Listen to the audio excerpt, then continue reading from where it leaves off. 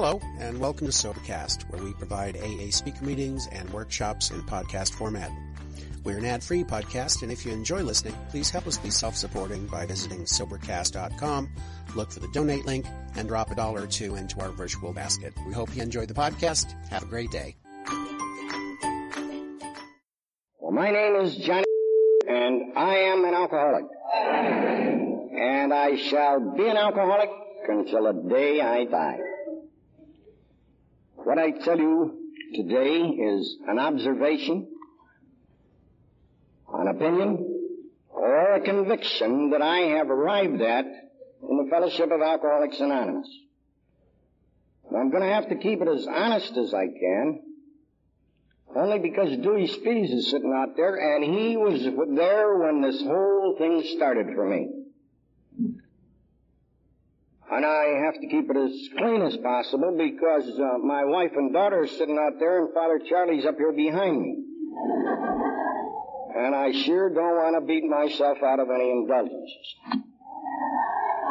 The right-handers know what I'm talking about. I don't know when I became an alcoholic.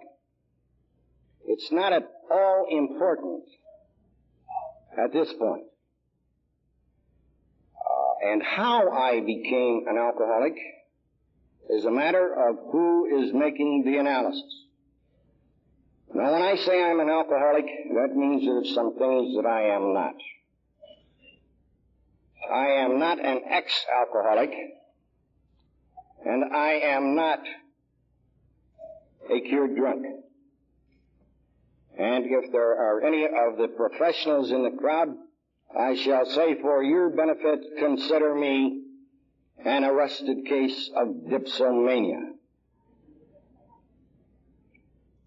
But when I came to Alcoholics Anonymous, there was nowhere else to go. I have been assured that it is not hereditary, although I suppose heredity and environment has something to do with it.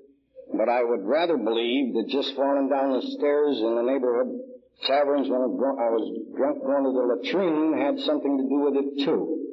It really softens your head up.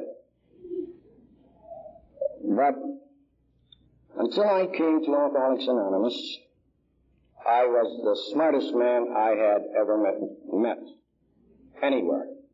I had never made a mistake. I had my first experience with Alcoholics Anonymous on my 15th birthday. At that time, my father had a business, and he was out of town, and I was in charge, and being 15, I felt I could grow up, and so I did two things that indicated to the whole world that I was grown. I put on long pants. If that dates me, you know, those knickers and long black stockings. I'm that old. I put on long pants, which led me in the front door of the pool room. And I bought a pint of corn whiskey. In those days, we had two choices. You heard Alan talking about it last night. Dago Red and corn whiskey, pre-prohibition. I suppose I had 5 or 6 drinks, whatever is necessary to render a 15-year-old punk paralyzed, and I got paralyzed. And I got sick. And I got well. And I think that until my entrance into Alcoholics Anonymous, every time I drank after that first experience, I was looking for the release from reality, responsibility, and life as it is to that great alcoholic haven of life like I wanted it to be. Because when I was drinking, I was in charge. And I said who would wear the white hats and who would wear the black hats. Until, of course, I woke up in the drunk tank.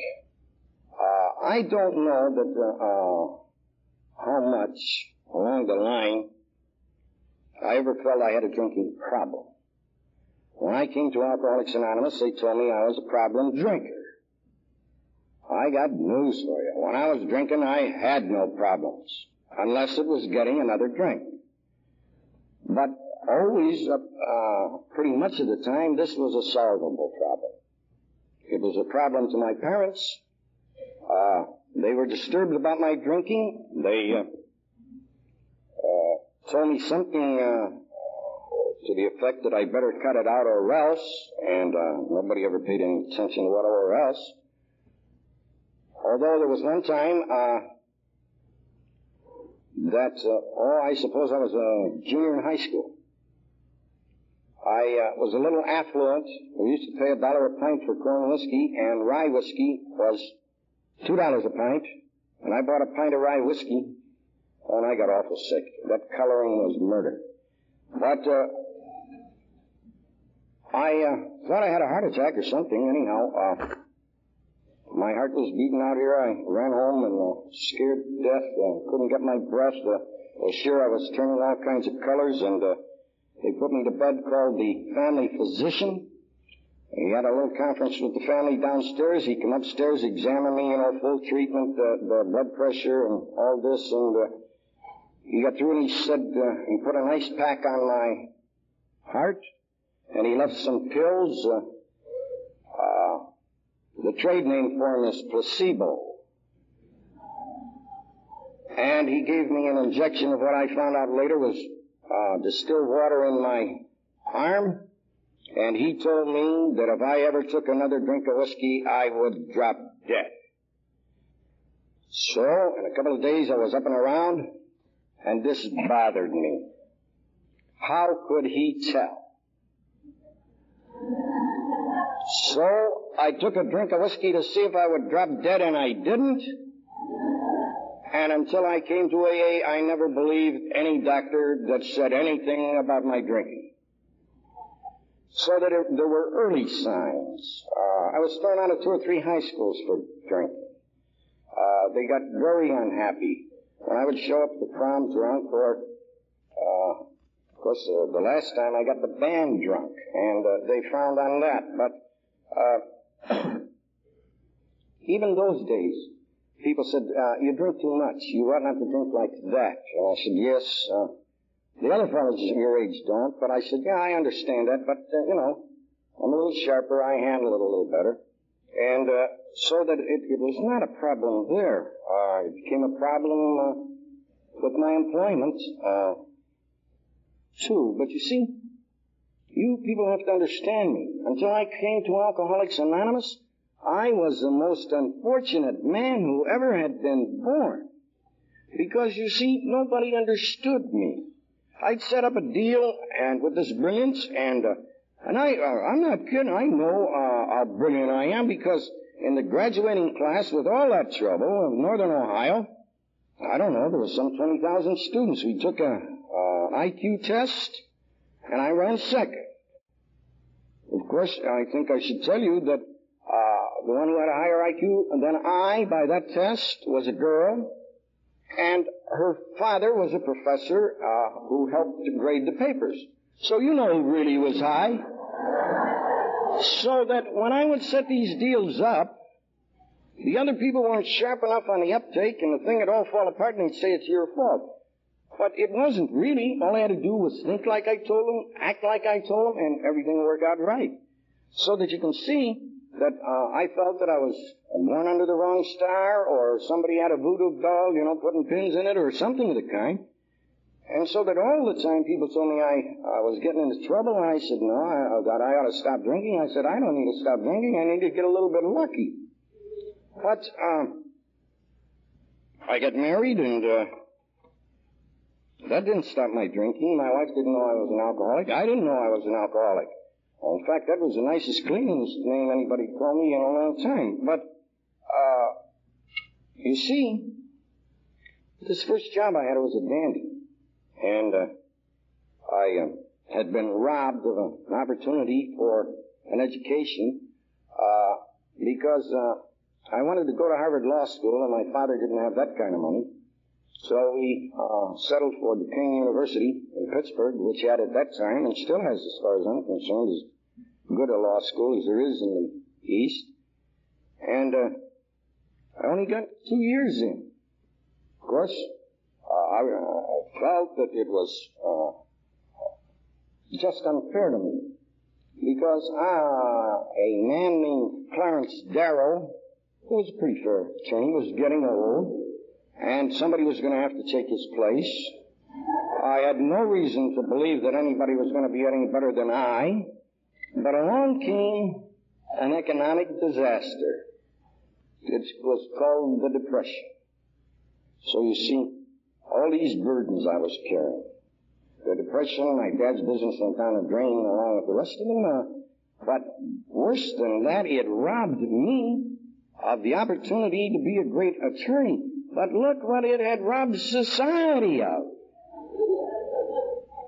So that it was always a matter of think big. When I got married, as I said, my wife didn't know I was an alcoholic. I didn't know I was an alcoholic. She didn't know I drank as much as I did. And I made certain she didn't find out. But it was just like the job I had. I was working for this company. A very short time, I was the top man on the list. I was selling a product that was unique enough that I was top man. My boss started to talk to me about my drinking. And then he started to get nasty about my drinking. And he said, I ought to do something about it. I was one of the, I suppose, it would vary, 20 to 22 salesmen on the payroll, and I was still top man every month. And he said, these other guys don't do that. Well, I knew they drank. I knew they got drunk because I drank and got drunk with most of them. Of course, that's as far as I carried that analysis, because they generally made the office, or at least called in the next day. But anyway, after getting nasty about my drinking, he fired me for my drinking. And that set a pattern. It just didn't make sense. Here the guy was spiting his face or cutting off his nose. Because if you're going to fire somebody for drinking, rational reasoning would say you fire the whole staff. And certainly not your best salesman. So you can see, every place I turned, they just didn't understand me. But I told him I would get another job. And a better job. Never got a better one, but I had a lot of other ones. But it always happened that way. I could learn the job in about 2 weeks. Might have taken the boss 15 years, but most of my bosses were a little stupid anyhow. But if I learned it in 2 weeks and I'd go and ask them for a raise or recognition or, gold letters on a door or something of the kind, just some kind of recognition of this genius, he'd turn me down. And then my feelings were hurt. People say you can't sell alcoholics very well. Well, you can if you are one, because you brush them a little there. This spot right here? This is where they wear their feelings. And you bump them and bruise them real easy. And my feelings were bumped and bruised by these bosses. So I got drunk and got fired, or got fired and got drunk. But this was the kind of a pattern. Certainly, it should have shown somebody something. But I got married. In the first year that I was married, I lost 4 jobs on account of bad luck. Nobody understood me. But my wife said I ought to do something about my drinking. And when we were married about a year, first boy was born. And so I went over to see her in the hospital. And so she said, now, this business of your drinking and what it's getting you into, you ought to be doing something about it. Marriage hasn't slowed you down, but now you got the responsibility of a family in front of you, and you ought to do something about it. So I thought that over for 2 or 3 minutes with a good, clear alcoholic mind, and decided that I ought to do something about it. Here was a girl who had spent 9 months of misery and heartache and headache and sacrifice to bring a child into the world, and here he was, firstborn and a boy. Who was I to do less? So I got down on my knees and I took a vow I would never take another drink as long as I lived. And I was never more sincere in my life. But I left the maternity hospital and I went over to my father's new business, and I was allowed in that night. In fact, when he started this new business, he let me work for him for I think almost a week. He had a saloon. And so I don't think I finished over 2 shifts, but they'd drag me out from behind and take the apron off me. And she couldn't put up with that. And then the family always said I could start a fight in a vacant house. So he finally said, I don't want you out in front of the bar anymore. But this was a special occasion, and I went over to see my dad, and I told him about the firstborn and first grandson, and he was very happy about the whole thing. And he bought a drink, and I bought a drink, and somebody else bought a drink, and I'm standing there looking down, I got 6 Cokes in front of me. Those 6 Cokes can scare the hell out of any respectable alcoholic when he's drinking. So somebody said a little Bond and a Lillard won't hurt, and I said, no, I don't think it will. So, when I woke up in jail the next day on the other end of town, I wondered what had happened to my vow. I had been sincere, really. But I was just flying blind. I didn't know what to do about it. 1 year, 1 week later, a second son was born, made the same vow, wound up in a different jail. So I quit making... But I finally got that job, the big one that we all looked for. I was kicking around Cleveland on WPA, and I was having a hell of a time with those people, those federal projects were anyhow. You only had to work 12 days out of the month. And well, I could never get together with the downtown office, 12 days they wanted me to work, I wanted to drink, and the 12 days I wanted to work, they said, we don't need you. So I was having a hell of a time, but I heard that they were interviewing for a sales manager for the Eastern Seaboard Territory of this concern, for which I had worked several years before. So I got together some money, I went to Chicago, and I talked to the vice president, who hated my guts. But anyway, that's beside the point. He had no reason to, I don't think.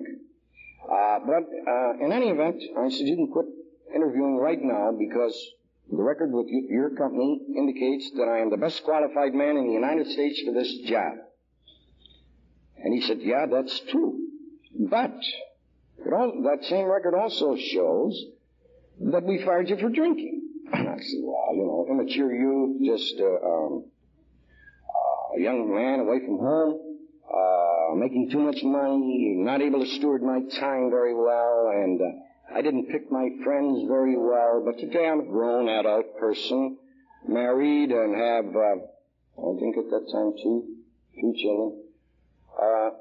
Maybe 3. Anyhow, we wound up with 7. But he bought it. So I came back to Cleveland, and by this time I told the only 2 people that were interested in anything that I did how fortunate I had been to land this job. And the only 2 people who were interested was my father and my wife. My wife said, what is going to make this different? And I said, I'll tell you what's going to make this different. Look, here is a job at the top of the pile with no place to go but up. It represents economic security for the family, and most of all, it represents a challenge for this great ball of fire junior executive type that I am. And she said, we'll see. What about your drinking? And I said, no more of that kind of drinking that you're used to. I don't know whether these people talk about always drinking in these big bars. We used to do it wholesale. 3 or 4 of us get together and buy one of those 5-gallon cans of whiskey, with the wood around the outside of it, and get lost. But I said, no more of that back alley drinking, that kind of drinking. Now, you might take a drink once in a while to promote a little business around the better clubs, but certainly not the kind of drinking that you are talking about. And my father, when I told him, he said, it's a shame. I said, why? He said, they're going to have to do it all over again as soon as you blow this job. Oh, I said, Dad, I wouldn't blow a job like this. Look what it represents. This time my drinking is not going to interfere. And all he said was, I said I'd keep it clean. Well, he said 2 words, and they meant he didn't believe me.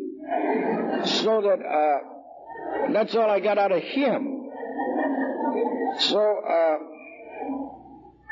but I fooled him. I spent 10 days getting ready to go east. The home office was in Chicago. And I was going to work out of the field office in Philadelphia.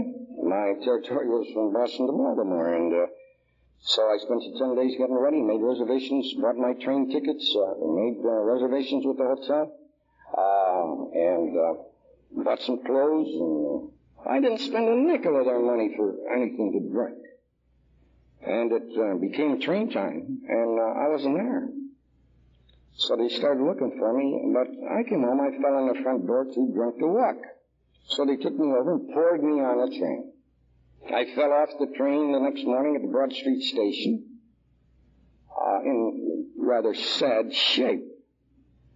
So I got in a cab, went over to the hotel, had a couple of showers and black coffee, and it just wasn't getting it.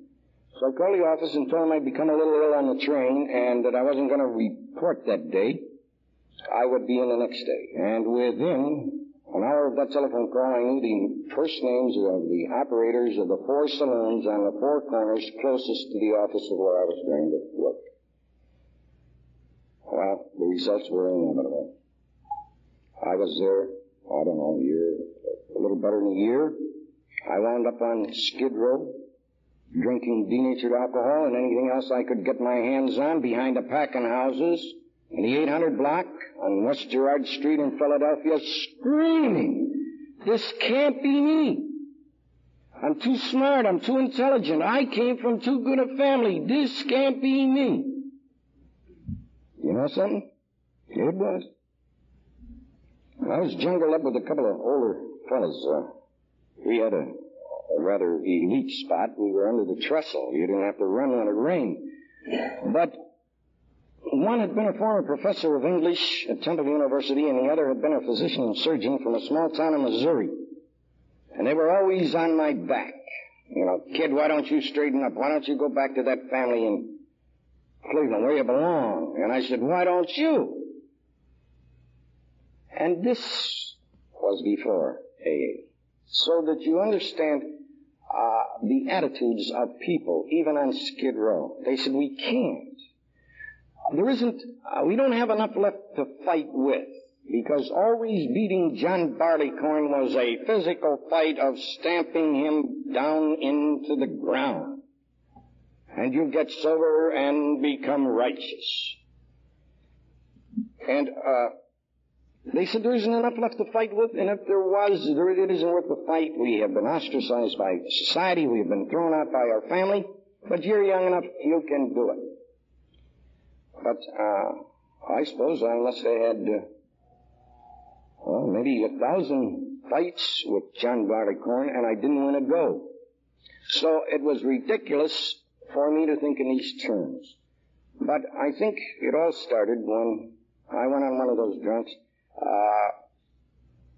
And some of them were dandies. I had seen men drinking who, and you can get just as drunk on that as you can top shelf.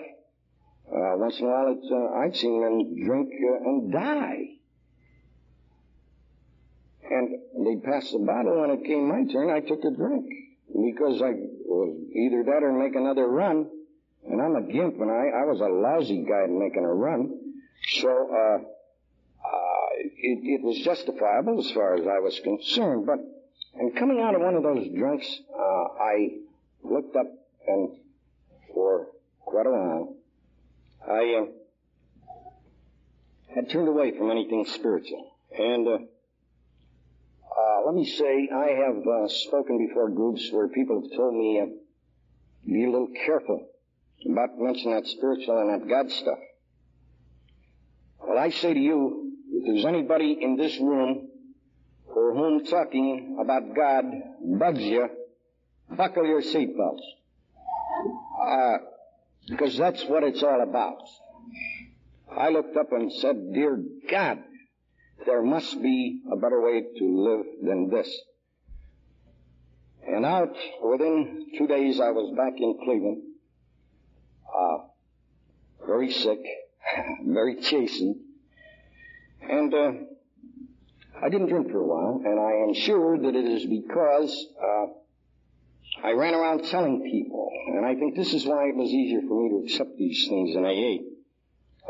I didn't know it. Of course, I wasn't telling them everything, you know. I didn't want to do real hard time, but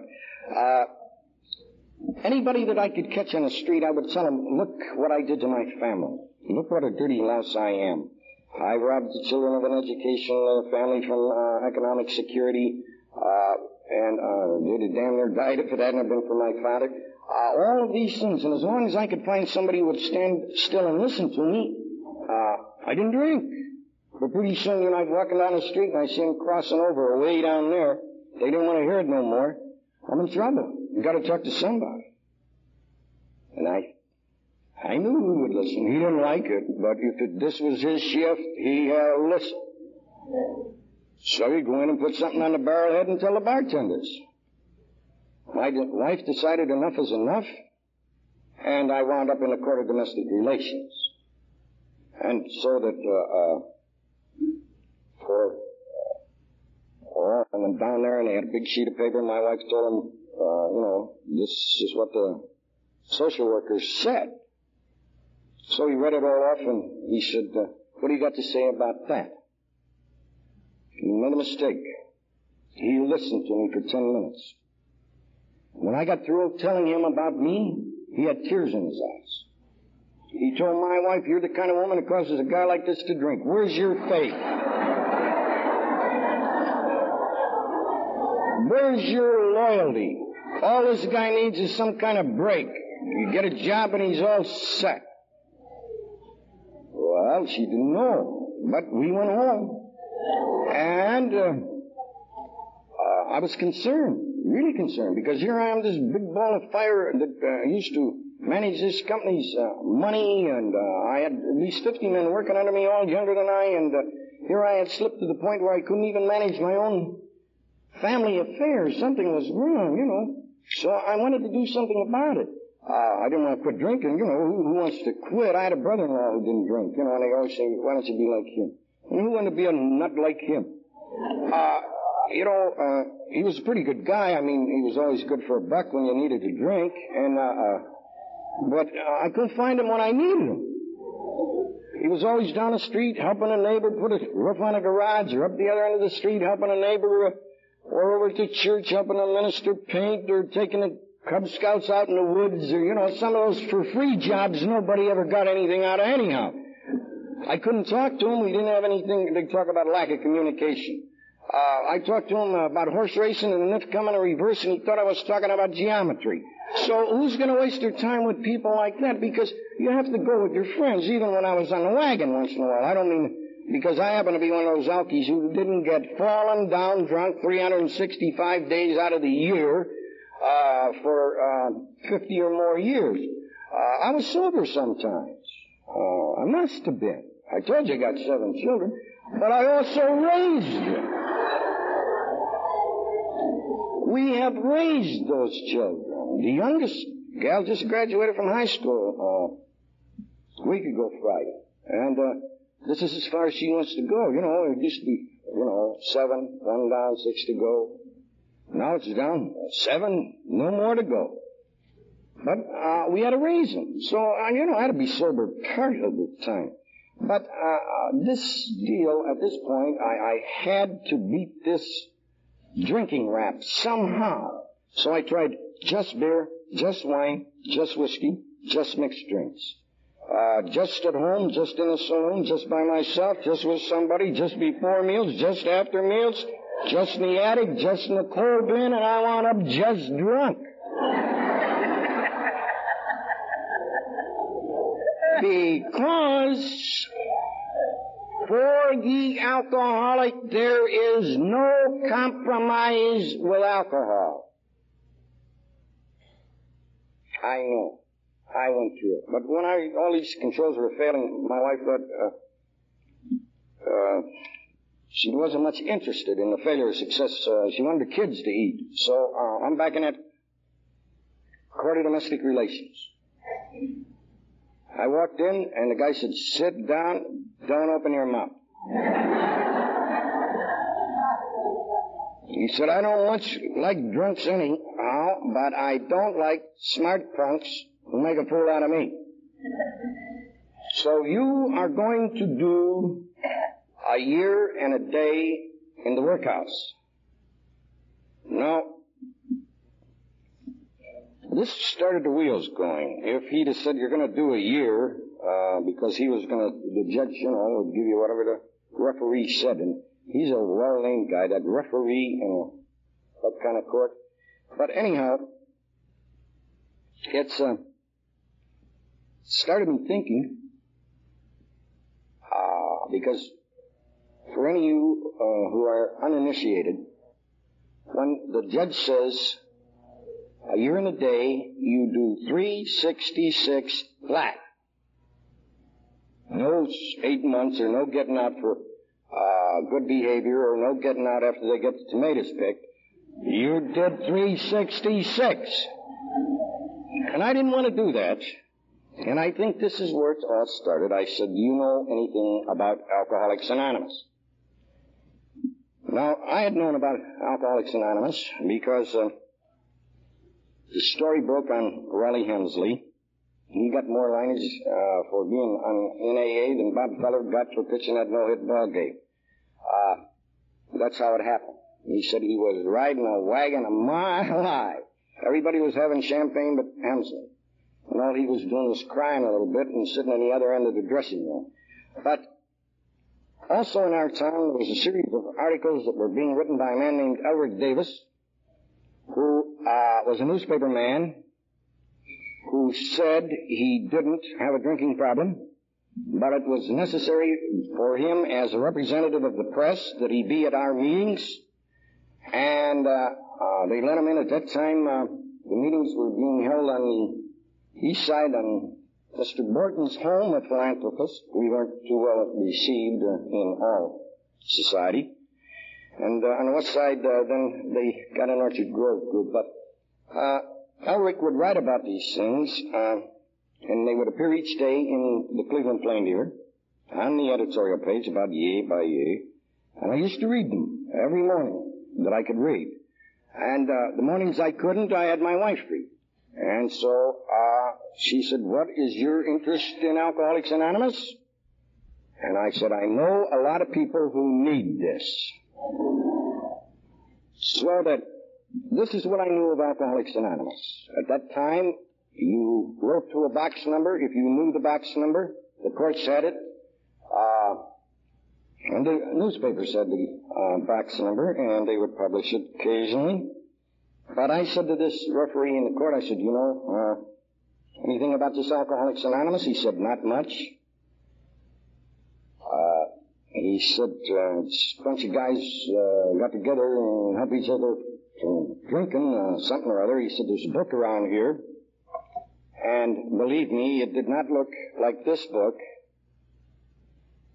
It was mimeographed. It was about that thick and Yea by Yea. And on, they kind of confused me, the pages. It's on 58 on this page. Where it says here, I think this is a much better.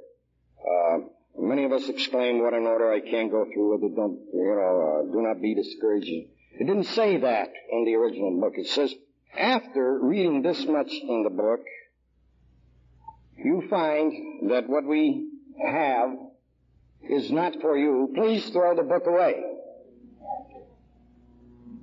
So they knew at that time that Alcoholics Anonymous is not for all alcoholics. It is not for all alcoholics who need it. It is not for all alcoholics who want it, but only for those alcoholics who want it and can earn it. But anyhow, he said there's a book around town, a book. Around town, and I don't know too much about it. But I said, well, I knew I had to come up with a dandy. He'd heard all the rest of them. So I said, do you think he would help me? And he said, no, I don't think anything would help you. So I probably made the best pitch of my life when I talked to him, and he said, go home and I will send somebody to see you. And this was my beginning in Alcoholics Anonymous. A man came to my house from the first day meeting in the United States, which was at 22nd and Prospect in the YMCA building. It was for the night workers, they said, but they were bragging. There was only about 3 guys working all over town. But we were acceptable in the YMCA. They weren't quite sure what we were. That's how Jack Alexander wrote that article in the Saturday Evening Post at that time that gave us such a tremendous impetus. There were some things going on around the country. There was a guy in New Orleans that called himself the Great I Am. There was one in Chicago that called himself the Living Flame. And there was a gal on the West Coast who was getting those, like Billy Sunday, getting those wash tubs full of dollar bills, Amy Semple McPherson. But anyway, the publishing company told Jack Alexander, you better investigate this thing and blow it out of water before someone gets hurt. And anybody sitting here who's a member knows funny things happen to you when you start monkeying around with that AA. Jack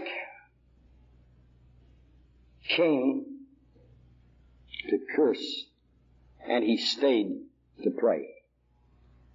Because he gave us the write-up that started the impetus for Alcoholics Anonymous. And so that these are the things that have happened before. Now, somebody said, you going to give him hell? And I said, no, I'm not going to give anybody hell.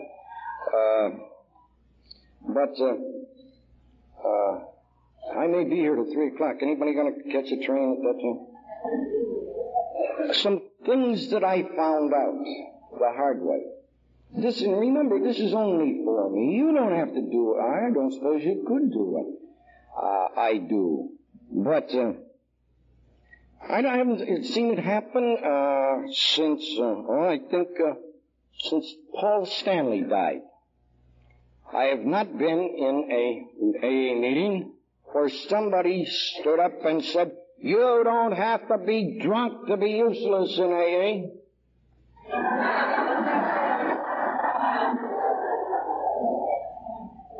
That's what he used to say, and he had his King James Version of the Bible under his arm to back it up. Finally, I got tired of it. The meeting was, of course, the format was different. Back there, we had a speaker. I never saw a clock in an AA meeting until I got to California. The speaker spoke for, an hour and 15 minutes, and then the meeting began.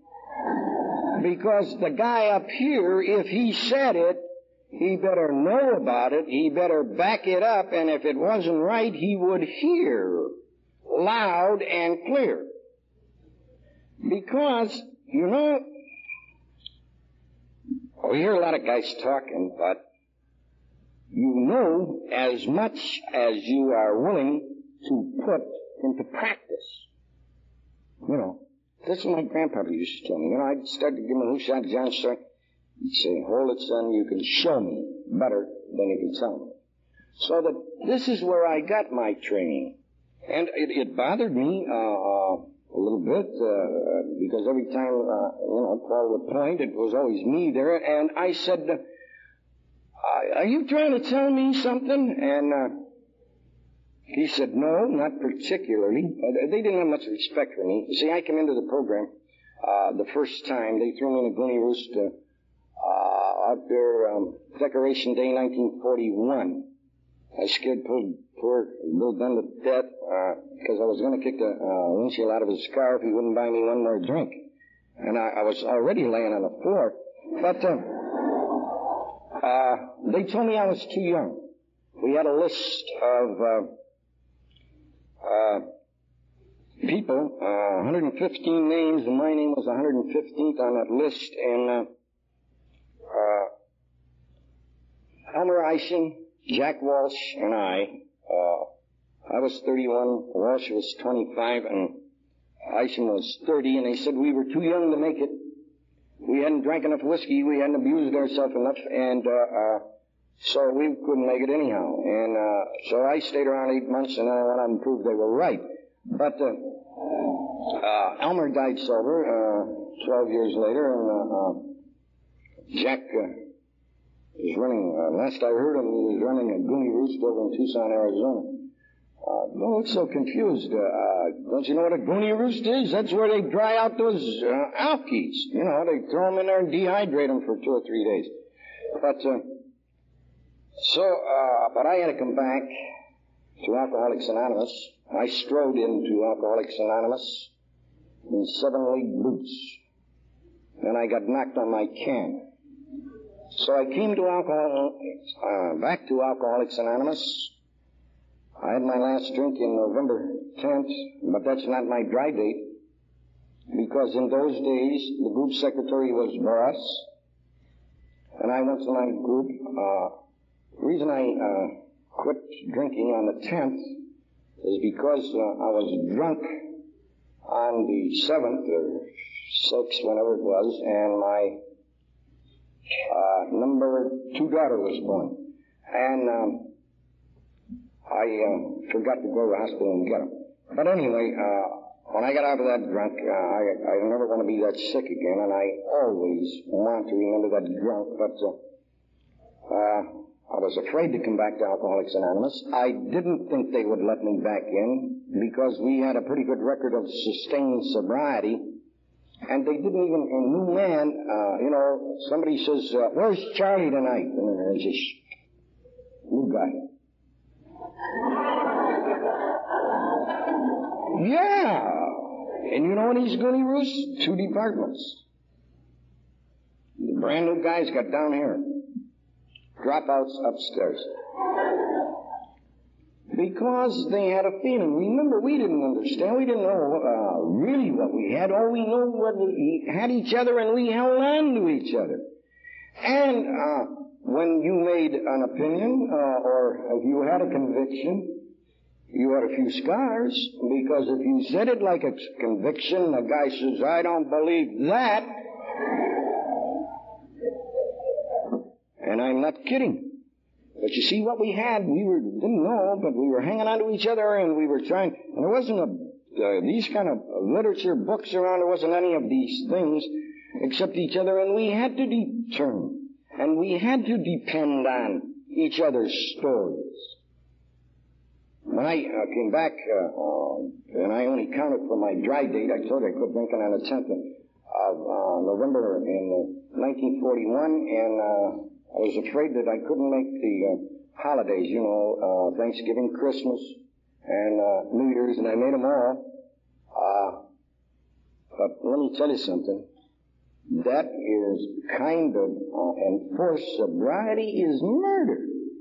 But I didn't know any better. And so I went to my first meeting after having experimented a little bit, and I walked up to the secretary, and he said, you're back? And I said, yeah. He said, when'd you quit drinking? And I said, 10th of November, and he completely ignored that. And he said, you look like you're sober today. And what is today? And in 1942, the first Wednesday in the week, you can check this, as the fellow says, you can look at the record, it was January the 8th. Now, he took out of a 3x5 file card box, which was standard equipment for all groups, that had your name, your address, and there weren't many of us had telephone numbers, but if we had a telephone, they had it down there. Your sponsor's name, Wednesday in the week, you can check this, as the fellow says, you can look at the record, it was January the 8th. Now, he took out of a 3x5 file card box, which was standard equipment for for all groups that had your name, your address, and there weren't many of us had telephone numbers, but if we had a telephone, they had it down there. Your sponsor's name and address, and his telephone number. Now, everybody had a file card, and everybody had a sponsor. You didn't have any choice about it. You didn't even have to like him. If I'd had a gun, I'd have blown my sponsor's brains out 3 or 4 times in that first 3 months. But if this is what it costs, so you go along with what the deal is. So he rubbed out the old date, and he started putting in January the 8th. I said, I told you I haven't had a drink since the 10th of November. He said, Henry, do you know what liars those alcoholics are? And he put January the 8th. But I came to Alcoholics Anonymous with a different attitude. I came in the only way I know, on my knees. And the first time I came around, I listened. But getting drunk taught me to hear. So, the first year, I learned 2 things real well. Sit down and shut up. And I heard it if the guy, he'd go and check your dry date. If he had 3 days on me, he'd give me that business, sit down and shut up. You talk about old-timers bugging you. From the beginning, the old-timers bugged everybody else. So if they call me an old-timer now. So if you think you're going to get away without being bugged, you're wrong, too.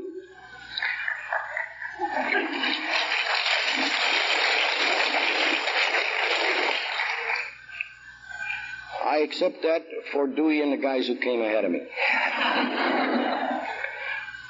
But, you see, for us, you got to learn what you got to learn the way you got to learn it. And I got back to work, and had a payday coming. So you work it how you can. And my sponsor, at that time, his name, I have full permission to use his full name. His name was Jack Kellogg. He'd been sober a long time. In fact, he was sober almost a year. And so I said to him at a meeting, Jack, come here. Introduce me to somebody who is sober 3 weeks. And he said, what do you want to talk to a 3-week guy for here? Don't you think I know? I've been around here. You heard him talking in the meetings. Just being around seems to make them erudite, I guess, or they think so anyway. And I said, no, I got something I want to ask him. He said, you can't ask me. And I said, no, you wouldn't know. So he said, okay. So I went around, found a guy who was sober 3 weeks. I said, come here. I got him over in the corner. I said, look, how'd you get by that first payday? Big, real big to me. My wife never knew how much money I made until after I got sober. And it used to be held, when I'd get a 6-cent raise and try to, on the holdout money, take the 6 cents too. Don't give it there. But this was a big thing for me, and this is what happened. We had to be sober a year on the card before we were permitted to stand in front of a group of any kind, including our home group, to talk to other alcoholics. Because, as what I said, you only know what you're willing to put into practice. And if you lived it, you know how to talk it. So, if you were sober a year, they let you tell other people. And so that when I was a sober a year, they started to let me talk. But in those days, and this is why I say to anybody, ask anybody anything that's in Alcoholics Anonymous. It will not be silly. They will give you an answer. He told me, big deal. Because he said, you got 2 choices. He said, you can cash it at a bank. I said, oh, that's what they're for. And, or you can take it home and give it to your wife. Well, this was novel. So I took it home and gave it to my wife. And I suppose that was a mistake because I've been doing it ever since. But it's worked out much better for all of us. And so that I had to learn as I could from what I could and from whom. Now, I know many people who can give you the 12 steps frontwards, backwards, sideways, and in Chinese. I know because I have visited some of them in the hospital, and they told me about it when they were getting off the drunk. And I also know some people that know the traditions. And I have been whacked with those traditions. But us old-timers were gaining on you a little because they've got a paper that's called it used to be just the Third Legacy Manual, and now it's the Third Legacy Manual and the 12 Concepts. And so when Bill, I suppose, and he had Bernie Smith put it together, you can tell that because it takes an international lawyer to understand it because an international lawyer wrote it. But these concepts that when you're whacking the secretary and these leaders whom we elect, who are directly responsible to those they serve, they have a right of decision. But in AA, all minorities have the right to dissent.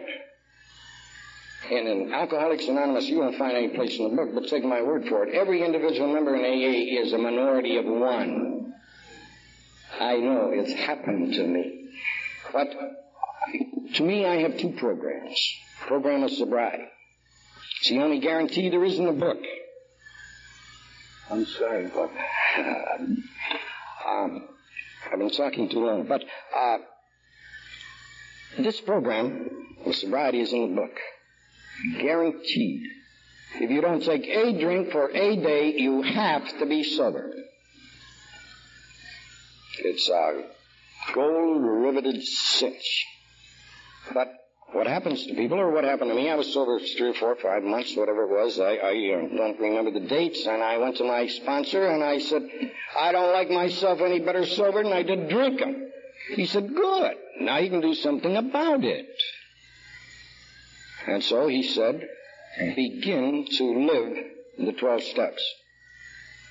I assure you that it was not that long when I took it, because I think, Jack said, we'll read the book. And I said, you think I can't read? He said, I don't care whether you can. We're going to read it. So my sponsor and I read the book, and he said, now, when are you going to take that 4th and 5th step? And I said, well, what do you think?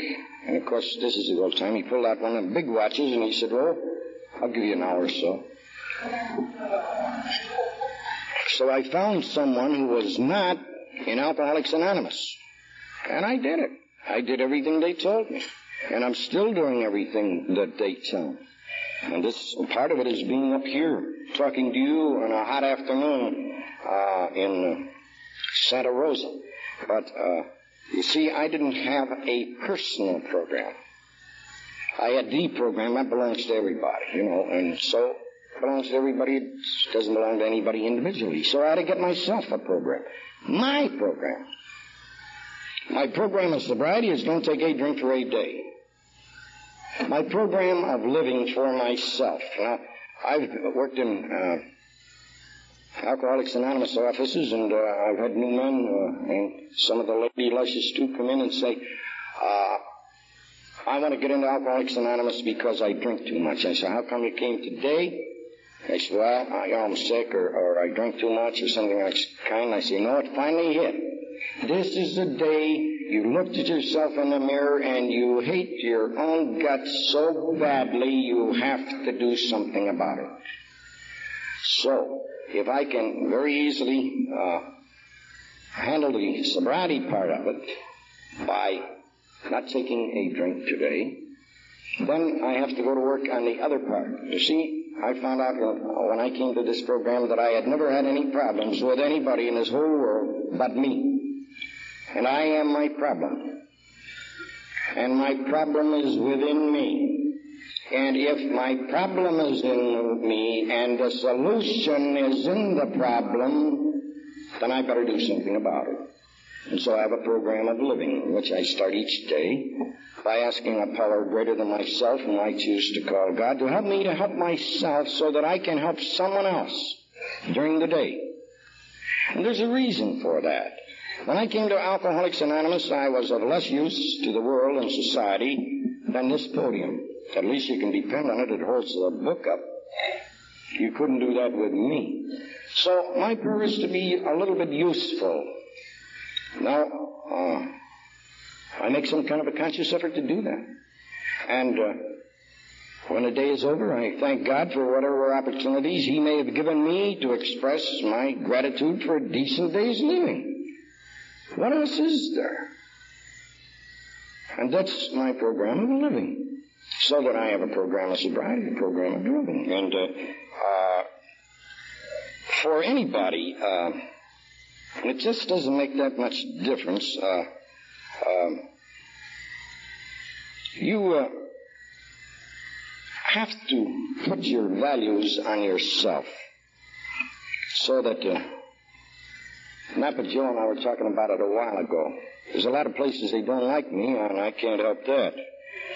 But any place where they are, where they don't like me, that is a place where I have stood up and been counted. I may have been on the wrong side, but I was up there anyway. But for us, we have to do something about our program. I can't talk about it like the clinicians, and I don't know anything about Bernie's PAC and transactional analysis. I thought, in fact, I had a happy childhood. I didn't know it till I was 25 years old and a psychiatrist told me, but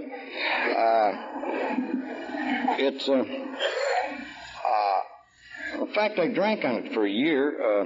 I went to that company used to send me out to be cured. I'm the most cured guy you ever saw. I had them all. And so he told me that I couldn't help it very much unless I could do something about my thinking. The reason I drank was because I threw the turkeys in the creek when I was 7 and set Aunt Minnie's curtains on fire when I was 9. So I was glad to hear that. I drank on it for a year. You know, this bartenders would say, why don't you, geez, you're a pig. You drink all the time. Why don't you stop? I said, I can't. He said, why not? I said, I threw the turkeys in the creek. But they're not that much interested in that. I couldn't tell you whether my mother put me on the pot backwards or not. I know this, that I'm the guy that drank the whiskey, and I'm the guy that made the record, and it's a little late, you know, to be bad-mouthing the parents, or anything else. This is fine.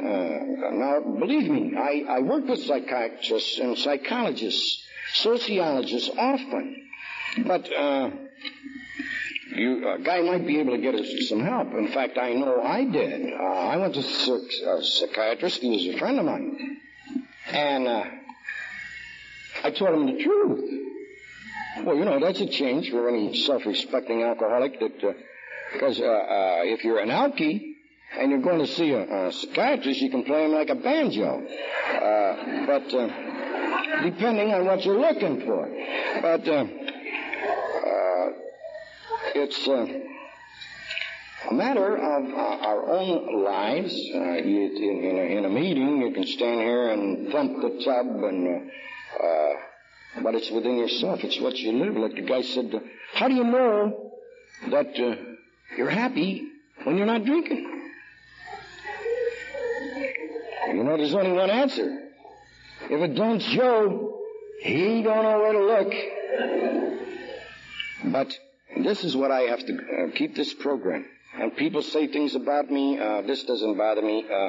Yeah, it bothers me a little bit, but, you know, what you lose on the codfish, you make up on the mackerel. Some people get fooled, and Besides, I have a standard. There are two things that make me wholly and totally different than any person in this whole world. My conscience and my concept of God. These are wholly and totally my own. And so it is for each of you. And so when I asked these guys in the early days, they said, do the best you can with what you have today. Well, my employment record will show I have sat on a desk with the white collar, and I also was a machinist. Because, it served a good purpose. I was lose a job, get drunk or something, executive secretary's job, and then I used to test myself going out looking for a job, grab the newspaper and get both hands against you. And when you could sign your name in the newspaper, that was, good enough you could work that day. So, I used to grab my tools and go out and get a job at one of the machines in a job shop. But I couldn't understand. They said, everybody's asking questions. What is my best? How do I tell? And I looked around, and I saw some people, and, I didn't know. I wasn't really happy. I was working, getting paid. The neighbors were talking to my wife, and, some of the relatives coming over. All of these things were happening. I could recognize them. But when they said, do the best you can with what you have, I had to come up with this yardstick. This is wholly and totally my own, my conscience and my concept of God. And if I do the best I can with what I have each day by my conscience, by my God, and use this measurement on myself, who can hurt me? Who can hurt me? So, I am an alcoholic, and I am inclined to sit in judgment of my fellow man. I rather suspect that has happened to you. But because I have never seen any two people in this whole world operating under the same code of moral behavior, I have to keep my yardstick off of other people. So that this, to me, I'd learn to pray all over again. Oh, you'd be here till 5 o'clock if I used all those notes. But I was talking to Father Charlie about it yesterday. I had gotten away from anything spiritual, and I had a real good grounding. I had the Sisters of St. Joseph in the orphanage and in grade school. I had the Marianist brothers in high school and Jesuits in college. So, I've heard guys say they never had any training. Brother, I was overtrained. Maybe that's why I left my fight in the gymnasium. But anyway, I again appeal to God. You see, I was full of fears, and I'm sure you have gone through it. Most fears, the most powerful fears are when they are most ridiculous. So that I had to get acquainted with God, and so I evolved my program of living. Now, if I do those kind of things, and putting my yardstick on me, I have to keep me. Alcoholics Anonymous has taught me not to be afraid to live and not to be afraid to die, so I don't have any fears. This is truly so. Because if I'm doing the best I can, that's all there was, So that for me, if I get disturbed, I got two choices. I can remove myself from the irritation, or I can remove the irritation, but I better do one or the other. But I don't want to be disturbed and agitated. Because, you see, when I am doing the kinds of things that makes me want to run away and hide from myself in alcohol, it's not that I'm afraid to die, but I do not want to put in jeopardy my immortal soul. Alcoholics Anonymous has given me one chance to redeem it. I might not get another. And I don't want that to happen to me, and pray God it never happens to you. Thank you.